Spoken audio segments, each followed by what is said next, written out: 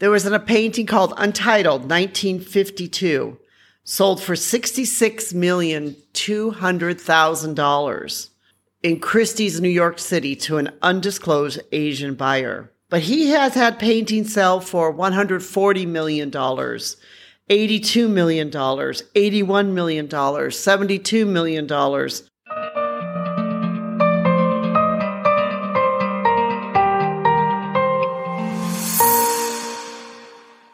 Hi, this is Anita from Anita Louise Art.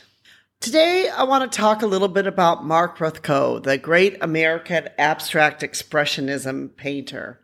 When you talk about great American artists, you have to mention his name.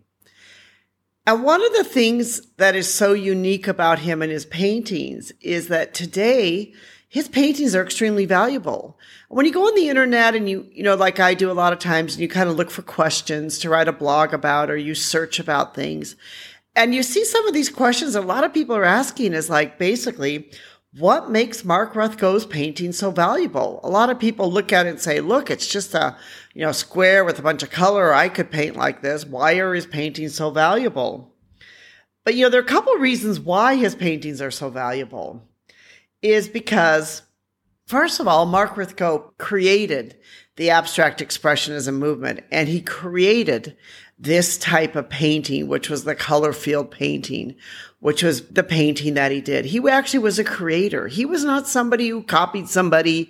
He actually created this type of painting. But for him, it wasn't just about the color. There was much more to the paintings. And to really understand him and his paintings, you need to be able to understand that.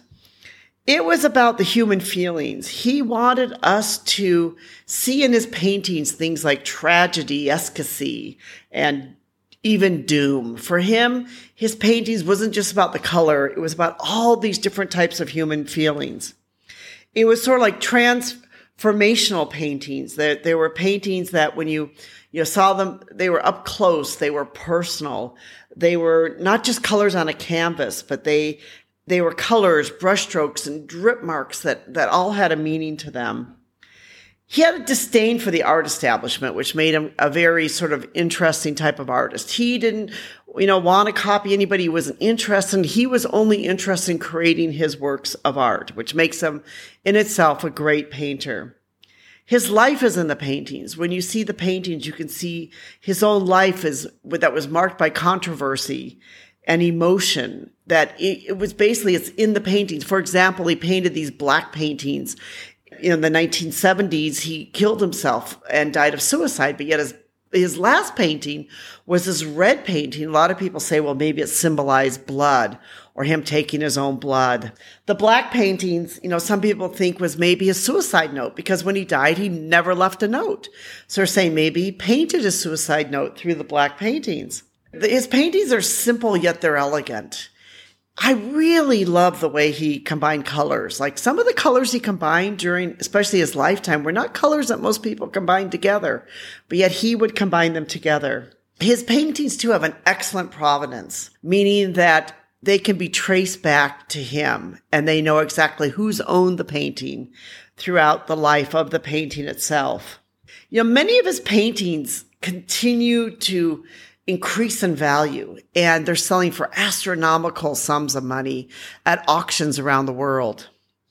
For example, in just 2014, there was a painting called Untitled, 1952, sold for $66,200,000 in Christie's, New York City to an undisclosed Asian buyer. But he has had paintings sell for $140 million, $82 million, $81 million, $72 million.